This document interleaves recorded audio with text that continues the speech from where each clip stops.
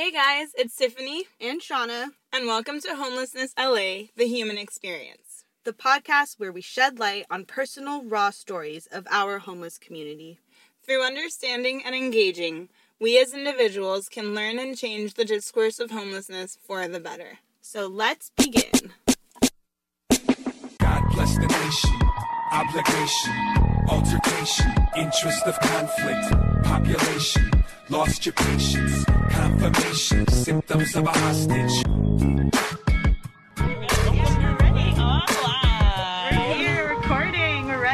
Jesse, everybody. Hey, Jesse Walters. From the back halls of Brentwood. Literally, you really are. So tell us, where were you born? Cedar Woolley, Washington. Now, Cedar Woolley, Washington, my mother was suffering a nervous breakdown at the time. Wow. So she had an affair with a man who was the CEO of what became the world's roughest motorcycle gang. That was only until I was 5, because when I was 3, my father committed suicide in front of me. I was 3 years old, and it was the day I got to meet him, yeah. So the day you got to meet your father, he committed suicide in front of you? Yeah. Wow. Yeah. He came to the door, and I remember my mom was all, she didn't know to the extent of what had happened, but he had been caught in some kind of fire that really made him look really bad. He was like Freddy Krueger come alive. And that's a scary thought. Mm. But she hadn't seen what it looked like.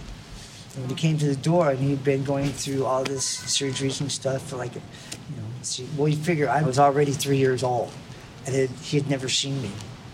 So he'd been going through these surgeries and everything, and finally he's getting released, and it was Thanksgiving Day. Yeah, 1963, Thanksgiving Day. And he came to the door, and when she started screaming, I looked up, and he was at the door in uniform, and he was looking down at me, and he was trying to shove this letter at her chest, and she took it finally, and she's still screaming. She went into shock already. Mm. And he goes running by me, and it was almost like everything went still, as that, like a click, click, click. Slow motion. Yeah. And he ran by and ran down the hall. At the end of the hall was a window that you could look out over the parking lot with, and he jumped head first. No way. Yeah. That must have been really traumatizing for a 3-year-old. Nobody even thought about it. And like, my mom's up there in shock, and I'm okay, And I still remember all of this. I could hear it. Yeah. Whose kid is this? Wow. The cop asked me, and they go, oh my God, that's his son. Oh my. And they, get him out of here. And then that was like, I thought like from that point for a while. So it's clear that these memories are super vivid in your mind. Do you remember how you felt afterwards? Oh yeah. I was numb. Really? Knowing that was my dad, because she was bragging on it. She goes, you didn't get to meet your dad today, JJ. Yeah, this was your day. Yeah. Wow. That's a lot to go through as a 3-year-old. Yeah. Takes a minute. And he was from Israel.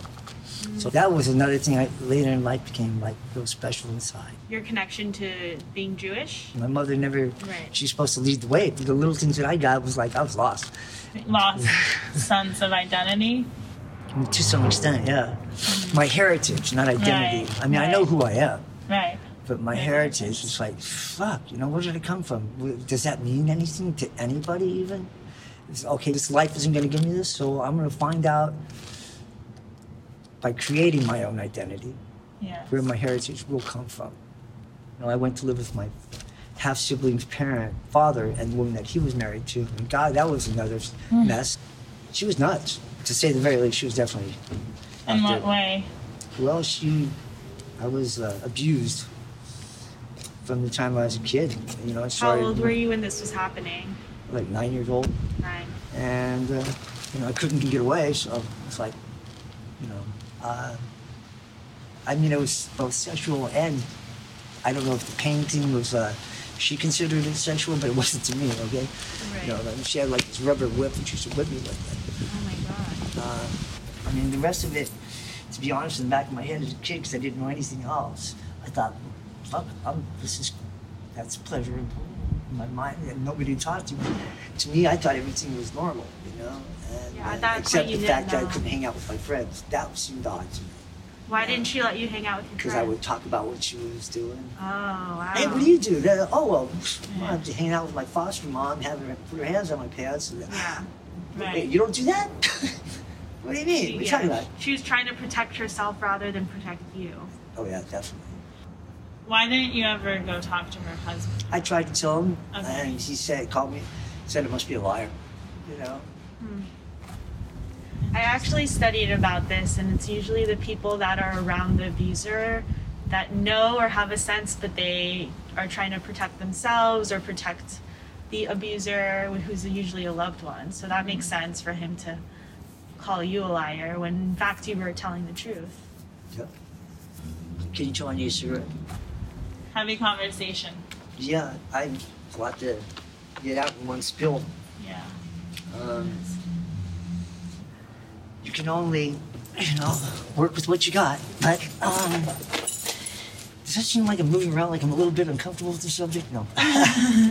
No, I've drug it around and dealt with it so much in my own mind that it's just, I actually forgive her. And What caused it to come to an end? my mother came back and said she wanted to get me back. Should have been another red flag, even there, but it was a lesser of two evils, I guess. But I regretted making the move for a while. Later on, realizing that I believe there's a certain amount of faith in who we're supposed to be and what we're supposed to do, especially if you believe God is real. Do you believe in God? Oh, yes. Number one.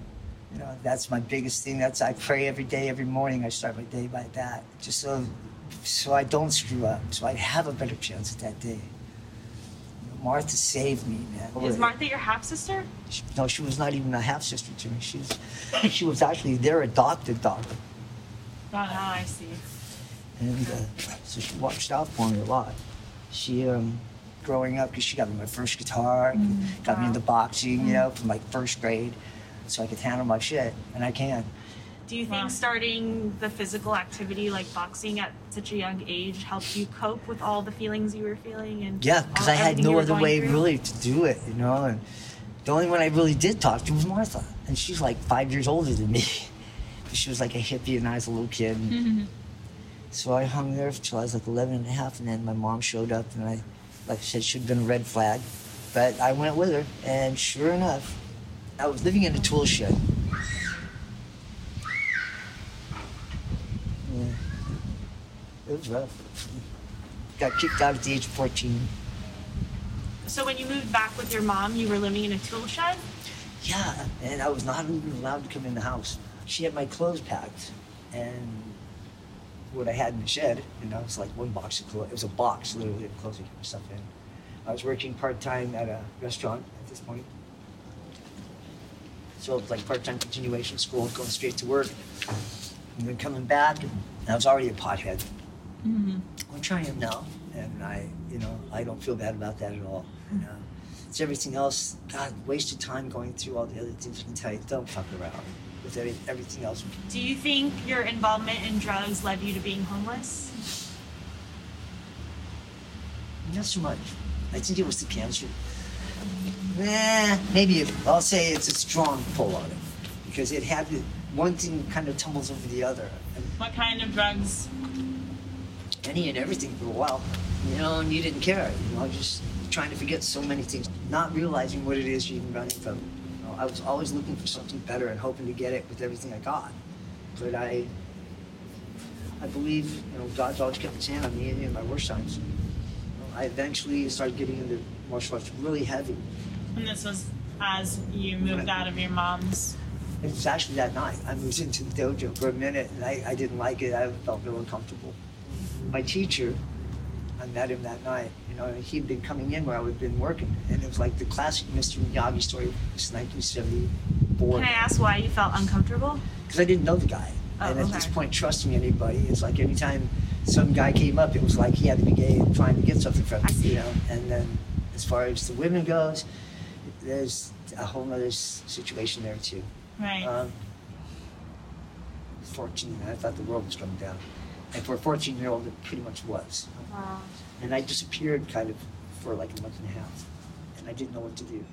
I disappeared. Did you say goodbye to anyone, or you just... I just, in my own way, though, saying goodbye. Yeah. I was expecting to just, something in me died, you know, it changed. Faith in humanity. I knew that the things that I was believing in, you know, family and stuff like that, I'd always wanted, and it wasn't gonna happen. So you felt hopeless. Yeah.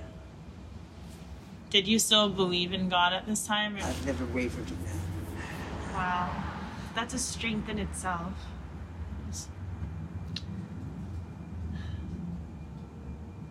Tried to commit suicide like 3 times, and each time I believed in so much that I just said, "Forgive me." Yeah, couldn't do it without saying that. And I was in a coma for 33 days from one of them. From one of your attempts. Yeah, How did you feel when you woke up from your coma? distracted, and I kept to myself a lot. And I ran into my teacher again, and he said, "Come on, man, you can't live like this." I was walking down New River Road, and he was going to his place. I was his best man eventually at his wedding. That's pretty cool, yeah. So you reconnected with At that point, yeah. And he somebody that you didn't originally trust. he kept looking for me. I didn't know he was looking for me that whole time, wondering what happened. Wow. So I went to stay at the dojo.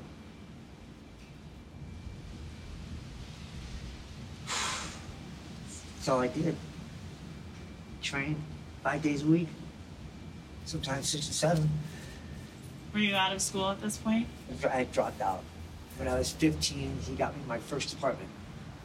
He came back and said, "I got a surprise for you." Wow. He was an amazing man. He really was. It seemed like you played a big part in your life, keeping you up when you felt down and keeping Yeah. you safe. Like giving When me you the were- martial arts and everything. Yeah, you couldn't have been safer with anybody, that's for sure. I mean, I still think to this day, at that time, he was probably about the most capable man alive in the world at that time. And I got to train with him, you know. Also, above the physical strength that martial arts enhances, I think that it also mentally strengthens. Oh yeah, People definitely does. Mind, maybe body, and even soul more. all together. You know, Definitely. you're always focused in training. You're constantly in a state of being focused about whatever it is you're dealing with. You're always in the present too. Exactly. So it helps you be aware. And you're getting points of training and things that happen to you that you don't even know yet. And it develops and grows. It seems strange, but you can go, damn, like I can hear your thoughts almost. Right. It gets to the point where you almost have to keep yourself away from people because you don't want to feel all those things that they think and feel and see. And then people go, "Oh, you're just crazy. You're hearing things." It's not. You know, I'm You telling become you. that receptive. Yeah, it's amazing the gifts that come with it. You know, and he gave me all that. By the time I was 16, I had a 4th-degree black belt because I Wow. trained Sick. every day. Good for you. That's know? awesome. I was like, nobody could beat me. I was freaking out. I had long hair, playing in a rock band, and doing martial arts. And well, the rock band was kind of off and on at the time, but I knew I wanted to go there with it, Right. wanted to make that happen. And I finally did, and I got signed by a record company when I was about 15 and a half, actually. Oh, And cool. that was pretty neat. And that was my first experience going into music for myself. So how old were you when you got to LA? Oh God! When I was in the military, I went AWOL, and I was really tired of it.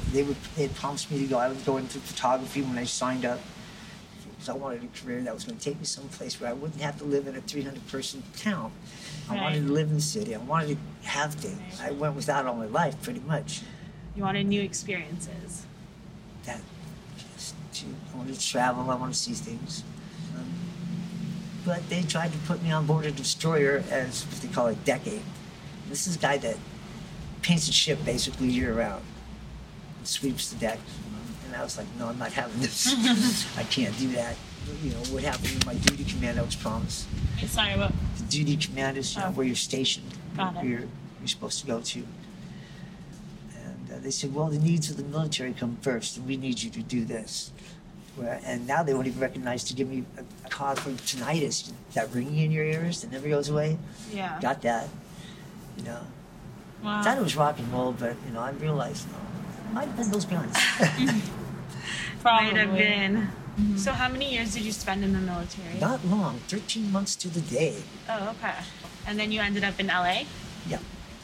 So tell us what you did right after you got Well, discharged. actually, while I was in, what happened was I went AWOL, absence without authorized leave. Okay. Like I said, I was fed up with everything, and they weren't giving me what they promised. So I said, no problem, fuck it, I'm out of here. And came to Venice Beach, and I don't know what we were looking for, but a buddy of mine went with me because he was going through the same shit. It was like, we were gone for 30 days, and in that time, or not 30 days, about a month and a half then. And then it was because we were declared deserters, and that's bad. If it had been wartime, we could have been shot. Just to clarify, where'd you turn yourself back into? Long Beach, but we left from New York to the Naval Shipyard. Oh, I see. Got it. Wow. Came So what across country. happened when you turned yourself back in? Well, wait, leading up to that, Okay, go that for was it. when I met my ex-wife Oh, in okay. front of Santa Monica Pier one night, and I'd gone out there with my foster sister, Martha, and her daughter, Abigail. And she wanted to go see a jazz show, but I wasn't into the jazz at that time. I learned to appreciate it later for different reasons, but so she went out to see this jazz show, and I met Janet during the process while she was out. And we were going to go swimming first by the pool because the ocean was too cold. When we got changed and went down to the pool, I went, she goes, feel the water, see how cold it is. Me, like an idiot, I'm like, okay. She went, please. She pushed you Yeah. in. It was funny. I looked like I went. Seems like a happy memory you have. Yeah, that was one of the good ones. Yeah. That's sweet. So we went up there and went to the room. I was cold, needless to say. So popped the top, had a brew, and I went in to grab a shower, but all the towels were. I'm going to tell you guys this part of it anyways. But all the towels were on the outside of where the shower area was, and I didn't know that when I went in. So I'm in there, it's all steamy. I'm like, oh, good. I come out the shower, and I'm like, Shit. Janet, are you still here? She goes, yeah, why? What's that? She comes walking over. I go, can you hand me a towel? She goes, okay. She got the towel and hands it to me. And in that moment, I just clicked. I grabbed her hand, I pulled her. Aww. It sounds like a sweet moment you guys It was had. pretty cool. We were in there for like 4 hours. It was- And you're 19 at this point? Yeah, 18. I was 18 still. That was pretty, that was something I'll never forget. So how long after that day did you guys get married? Oh, here's the funny thing on that. We got married, I think, kind of as a last-ditch effort to somehow try and work it out, keep it together when it was already gone. Because it wasn't until towards the end we got married. We'd been together all that time. My son was already born. And I wanted to get married to try and, I thought, would save us. You know, but I didn't want to do it because it didn't seem right while she was pregnant. I know it sounds stupid, but let her have the baby, and then afterwards we get married in church, and we did. How old were you when you got married? 19. And it still didn't work because I was still lost and she was still trying to have a dual life. So we split up. She got together with my best friend. Hey. Yeah. Wow. Yeah, that lasted about a month for them. She got him in bed with somebody else. Was that hard for you to see that? Fuck, I wanted to kill the guy. Yeah, I mean, and then have the nerve to come over to where I was at and go, would you mind watching the kids while Steve and I go out tonight? Are you Shut serious? up. Yeah. Are you serious? That's pretty ballsy, yeah. That's a hard thing to overcome. Yeah, it destroys your trust in relationships forever to come. That's the bad thing on me. Definitely. I'm damaged goods. Do you feel yourself getting closer to finding a better sense of trust in people? With a hell of a lot of work, and I tell them that from the gate, I'm just going to be honest. You're not going to be happy. But this is who I am. This is what I do. And if you ever want to move on, just let me know. Seems like you set a very honest and upfront tone. When I think that kept me in relationships for 3-4 years at a time. Being transparent.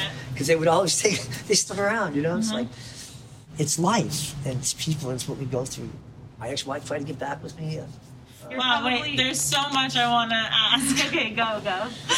Going back to when you met your ex-wife, how long were you married to her before? I met her in 77 Okay. when I was AWOL. We actually got together after I got out of the military, which is in 78, because I had to go back. And she got pregnant with my daughter. So I went back, and that's when I got Lieutenant Zellner, and he got me out From JAG. From JAG. Okay. Judicial Administrative.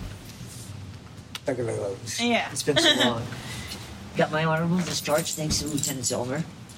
Thank you, Lieutenant. To get me all my benefits and get out honorably, that meant everything, you know? Yeah. And, well, the only benefits I got really was I got the medical.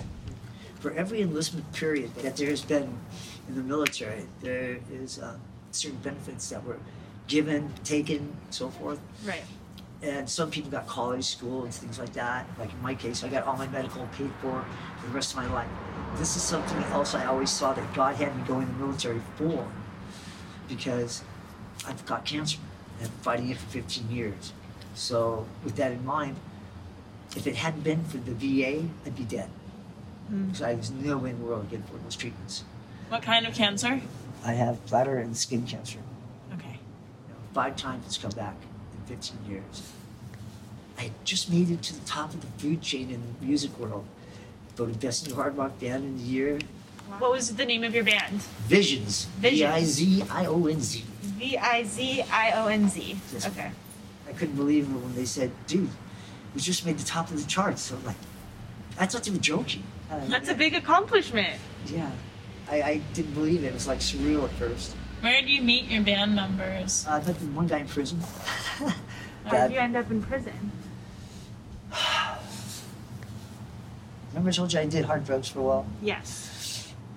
We'll just say I was involved with cartel Okay. and really wasn't even aware of it at first. The guy was an ex-New York cop, and he was stationed here by them and to sell it. And he was cocaine, their cocaine. And my only experience before that, I had done it one time because the vice president for Capitol Records, Jim, I had met him and his wife. They dealt a lot of cocaine to Capitol Records, and they laundered a lot of money. You know, I know if this is going down my record, I can't prove it, but everybody knows it. So Yeah. that's all there is to say about it, really. You know, Right. a lot of bands got shot to shit because of shit like that. You know, and the rights and royalties and everything that they did to make that music happen, especially as a musician, knowing what we go through. Just for somebody to hear our song and like it. The biggest high I've ever had in my life, fuck all the drugs, was when I looked out and I saw everybody in that fucking audience was singing my song that I wrote. How cool is that feeling? That's the best feeling I've ever had in my life. That rush of adrenaline. To know that you touched with all those people, Yeah. It's a and huge. they're looking at you and you're just like, whoa! Yeah. Yeah, that's good stuff. That's a great feeling. Sure. Made everything to life at that point worthwhile. So I would be grateful for things that I didn't even like in a way, because it still shaped me into who I was and took me where I was. That's a beautiful outlook to have. So how long were you in jail for? Ooh, that was screwed up. 11 and a half years, pretty much. So you spent 11 and a half years in prison. Came out, lost, didn't know what the hell to do. And my daughter, God bless her, she actually tried. She came and picked me up, not once but twice. And both times I let her down because I didn't know what the hell to do with myself. I just didn't know. And I don't know. She gave me a chance the second time, and I was still messing up. And we just started fighting and arguing because I was drinking. I quit drinking in 2011. And what was your time in prison like? It was fun. And the bus, on the way in, I'm just getting into prison. The first one, because they ship you around the different ones. Some kid, younger than me, because I was already like, what, 36 then, 34, something like that. But he has a heart attack. This is my experience. First On the experience, bus I'm ride. on the bus. We come from LA County Jail, got picked up. Now we're going into San Diego State, RJD, they call it, Richard J. Donovan Prison. And kid has a heart attack. Guard jumps up, racks his gun. He goes, if anybody moves from their seat, I'm going to shoot you. And the kid died right there. They watched him die and didn't do a fucking thing to help him. Now, I don't know, man, but I don't think anybody deserves that. You know, I saw a lot of shit like that when I was in prison. You don't really want to know. We'll keep that for another time. Yeah. Yeah. Prison sucks. Believe me, it's not any place I anybody believe wants you. to be. That's heavy. Yeah, that's only a small part of it, too. What a freaking life you've lived. You get out of prison 11 and a half years later, and you reconnect with your band. I've been just fighting the cancer When did you find out you had cancer? while I was still with the band. So before you went to prison. Yeah. And they paid no attention to it in there. I was They gonna tried to tell ask. me, you don't have it. No, there's nothing wrong with you. And yet I'm pissing blood. You know, and they're going, there's nothing wrong with you. You're out of your mind. You're making this up. Did you ever have any checkups on They your sent me health? twice, yeah. And even the one, I heard the lady tell him, yeah, he's got da-da-da-da when I was there. But then when they get back, they go, no, there was nothing on it. And there was no way that you can fight for yourself after that. Nothing. But I kept myself still again down there and just, I don't know. So how did you start getting help once you left prison? Was it the While benefits I was through still the in VA? there, I turned myself around. And that was when I went and started going to school. And I was training every single day, 7 days a week while I was there. I got to be recognized as the most skilled fighter on the yards, every place I went to. Then they started talking about making me fight for them. And they gave me an ultimatum at the end. They go, you can train somebody for us or you can start fighting for us and you're going to stay. So in my last part, I stayed at CMC, this is San Luis Obispo, and I trained another guy named Boogie Butts to fight. And he fought for them. And after 6 months, everybody made so much money, they let him go. So it was all cool. But this was after I left. And they let me go because I trained him. So that's pretty cool. Yeah, that was I your came way out. Yeah, and I came out of it ripped and in good shape and everything, Sick. except for the cancer. But the cancer, because I'd gone totally into my martial arts way, I'd beaten it, I thought, in a way. So I forgot about it and then just let it be. And then popped up again. Bam! Okay, so I'm back in having treatments, and ever since, that's what it's been. And eventually, I lost my place. And yeah, it's like the skin cancer. They didn't even recognize for the longest time. Were you at any point living on the streets? Yeah, I'd been out here for about 3 years. On the VA row. Yeah, I held it together until like 3 years ago. And that's just been, 4 years, I guess it is. Yeah. What do you think led you to living on the streets? Losing parts of myself and my goals and directions. And you start getting high a lot and hanging out, you know. And I was doing speed. I didn't do coke anymore. I hadn't done that in years. I stopped drinking, you know, but I started doing a lot of speed. And, What is speed? Meth, Okay. crystal. You know, I never felt comfortable. At first, I was like, oh, I'm cool, you know. But then it gets to where it's like, you know, the people I really want to be around weren't doing it. But I was already doing it so much and so often, it's like I couldn't break away without realizing what was going Right. on. It was already sucking me in. You're a product of your environment. That's what happens. I wouldn't take somebody down that road that I care about, that's for sure. If anybody did, I would go after them. And I'm not a nice person on that end of the stick. Right. Well, because you've seen the other side. I know where it leads and where it goes. And if I ever catch somebody hurting somebody I care about, by offering them that and they don't even do it, we're going down that road. Most people can't see it until they're so far gone they can't even help themselves. And then a lot of them, they get even lost deeper at that point. And then you think you're at rock bottom and you go, fuck, how much worse can it be? I've learned a lot. That's honed into who I am. And I'm happy for that because I think people go through life and they never even know who they are. Yeah. You know, a lot of times, and that's sad. And they're like very relying on the other person to do, you know. And I think I went that way for a while, but I know I got to be leading the way. I've got to make things happen. No question at all. I knew I was going to make it. Yeah. So you were living on Veterans Row for 3 years. Actually, probably closer to 2 years out there, because I've been in for about a year now. But I gave up out there. And I was talking to Rob. You guys know Rob? Yeah, we met Rob. And for everybody listening, can you explain who Rob is? Robert Reynolds is a great guy, and he's like my best friend. He's the one that probably started the whole thing, really organized it with Veterans Row over there. That's what I like to call it. Some people call it the block and this and that, but I call it Veterans I Row. like Veterans Row. Sounds belonging. Giving Yes. you guys a voice. Yeah. And they need that because nobody hears it. And Rob spoke up for everybody. He knew how to articulate his words and his thoughts and confront people with that. And you can't find a better soldier than Robert. Wow. I would follow that man into hell. I would. That's I would serve under Robert. Putting a every lot day. of trust in someone. Yeah. Seems like he's made a big difference in your life. And like I said, you know, it's been a long time since I had a friend, let alone the best friend. There's nothing I wouldn't do for him. I'm out there. The cancer came back, and I'm down to like about in the high 90s. I'm literally to the point I'm not even eating anymore. I'm barely drinking water. And Robert's checking on me like every day. And he's got me up to the hospital a few times in between then, taking me up there when I couldn't make it myself for the treatments and everything else. Be up in there for a month or so, you know, and then.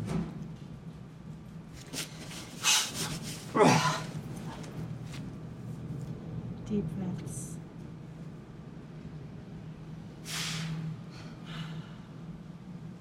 It just takes so much from your life. What does? You feel robbed sometimes, you know, all the years. It's like sometimes I tell God, I pray, and it's like, you know, I'm sorry I didn't do more. And I would say that. Sometimes I try to commit suicide.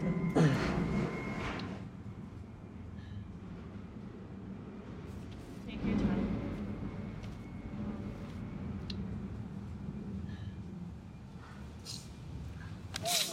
But, sorry, I'm really sorry about that.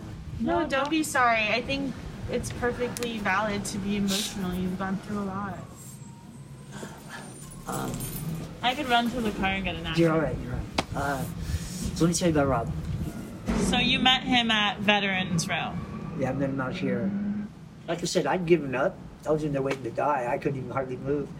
And then Rob kept checking on me, and then he goes, man, I'm going to get you out of here, brother. I'm going to get you out.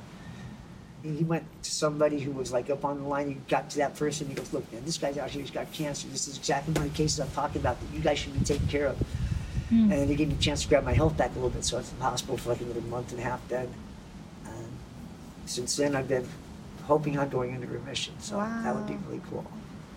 In the meantime, I've learned that every day is precious. You know, don't miss it. Don't let nothing control you. Don't let nothing ever make your choices for you. Influence your decisions by your happiness. Nothing else. I love that. When you said that, though, I automatically thought I would try my best to put myself in the position of an addict. And an addict thinks about what makes them happy in that moment. They go to drugs. I don't think that's really the truth that people don't realize about addictions. They're going to it because it's just taking away the pain of whatever it is, put them there. But that makes them happier. It doesn't make them happy, but it takes away the pain. It's temporary. So it's more of a numbing effect. That's why they don't change for the better. If it made them happy, at least they would go, hey! But Right. usually it comes around when it becomes turmoil in some way, shape, or form. Right. You know, Sort of like a eventually before cycle. Yeah. So you're soon to be living in an apartment. Yeah. I went back on the street for a minute. And since then, I went into a VOA program. What is that? Volunteers of America, and it's had its good points and its bad points. I'll give them this: they put up with a lot of shit, and it's hard to stay sane when you do. But some of their employees use thug tactics. I think that those people should be taken off because you can't work with vets who have PTSD and things like this because they'll come around and just cut your throat or shoot you. Right. They Right. might put up with it for a minute, but if it keeps up, they're gonna fucking do something. You know, they're Yeah. trained to do that, and Yeah. their mind will click eventually. I actually wanted to ask you about the VA and Veterans Row being in such close vicinity to such a privileged area, Yeah. Brentwood. That's been about it. Yeah, can you tell us about that? I'm not sure how much at this point I'm allowed to talk about because I Okay. tell Rob, you know, Yep. is he dealing with all that? I can tell you, it started off much worse. People had the wrong impression of a lot of veterans. Whatever they're doing now, for whatever they did to pay the price to fight for this country, should be considered. These guys were youngsters when they went in the military. They didn't go in the military this way. They came out that way. And they need help. That gives them a safe place if we can get them housing on the base, okay? And that's really what the whole heart of the program's about. Because that's the only time they seem to be able to control themselves when it's gotten that far. These guys need help. They live with the thought that they've shot somebody, killed somebody, somebody's son, but you gotta live with that for the rest of your life. It's an emotional trauma that's not easy to deal with when you don't have resources to help you. Do you Exactly. feel like the people who live around here are Got their head up friendly? their ass? Friendly, yeah, or do they have a stick up their ass? And you're never gonna find 100% of anything that you delve Right. into. You have to take into consideration their lives too. And they've been, in a way, disrupted by this as well. This is not part of what their world consists of, and this is their world that they are owed that. As much as these guys went to the right and fought for this country, these guys have the right. They're paying for their homes. They're struggling too. Maybe not struggling as much as other people, but it's in their all own relative. way. Nobody knows what each man's hell is, And to each man, his hell is hell. And you try and provide the best you can. And when you're trying to bring young ones up, especially your family, to give them a good life, you see something going on that you don't feel is right or something, you're going to question it, especially if it's in your own environment. You want your children raised in a safe environment. But these veterans would die for these people, and that's something they need to think about. They were there one time, and they were willing to die.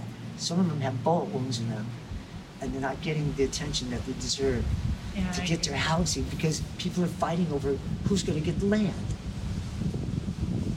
That's what's bad. There are some bad people in Brentwood. Bad, corrupt. But then there's some really good people too. It's always a battle, good against evil, it seems, in everything. And eventually one day it'll work itself out, hopefully, if you keep fighting for what's right. But you can't give up. You can't start something and walk away from it, You have to be willing to see it through. And that's what Rob is doing. Wow. He's willing to give everything up to see this through until he knows this can carry himself. February 1st, I'm supposed to be moving into my apartment. Yay! Woo! Stoked. Hell yeah! How are you making money right now? I'm not. I live on Social Security. Very little. Very little. Very little. I've been trying to get my benefits and been denied twice, but I'm just trying to do my best to make it right now. I live on Social Security, trying to get my place, and that's where my focus is at right now.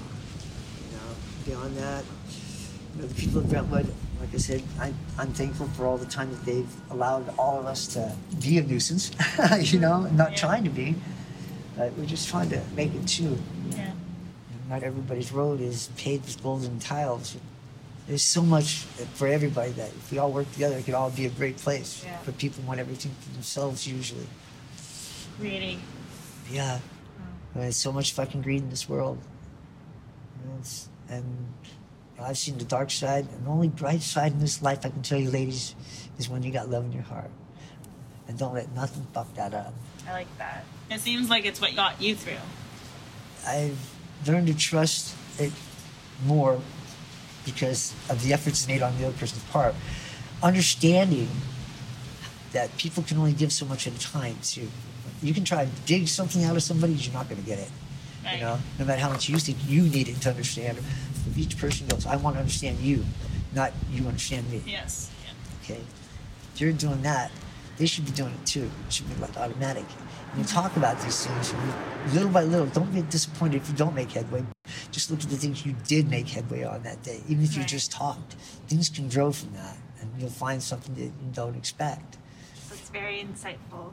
Thanks for the advice. I'm sure a lot of people listening need it, including ourselves. Don't ever sell yourself short. Never settle for less than what you know you deserve. Okay? But it's what you're getting, everything the person can give you, too. Right. Your story reminds people how to appreciate what they have, 100%. I feel like it's done that to us, and it gives people a greater purpose. So thank you for sharing. You're welcome, and thank you for having me. All right. Anytime. All right.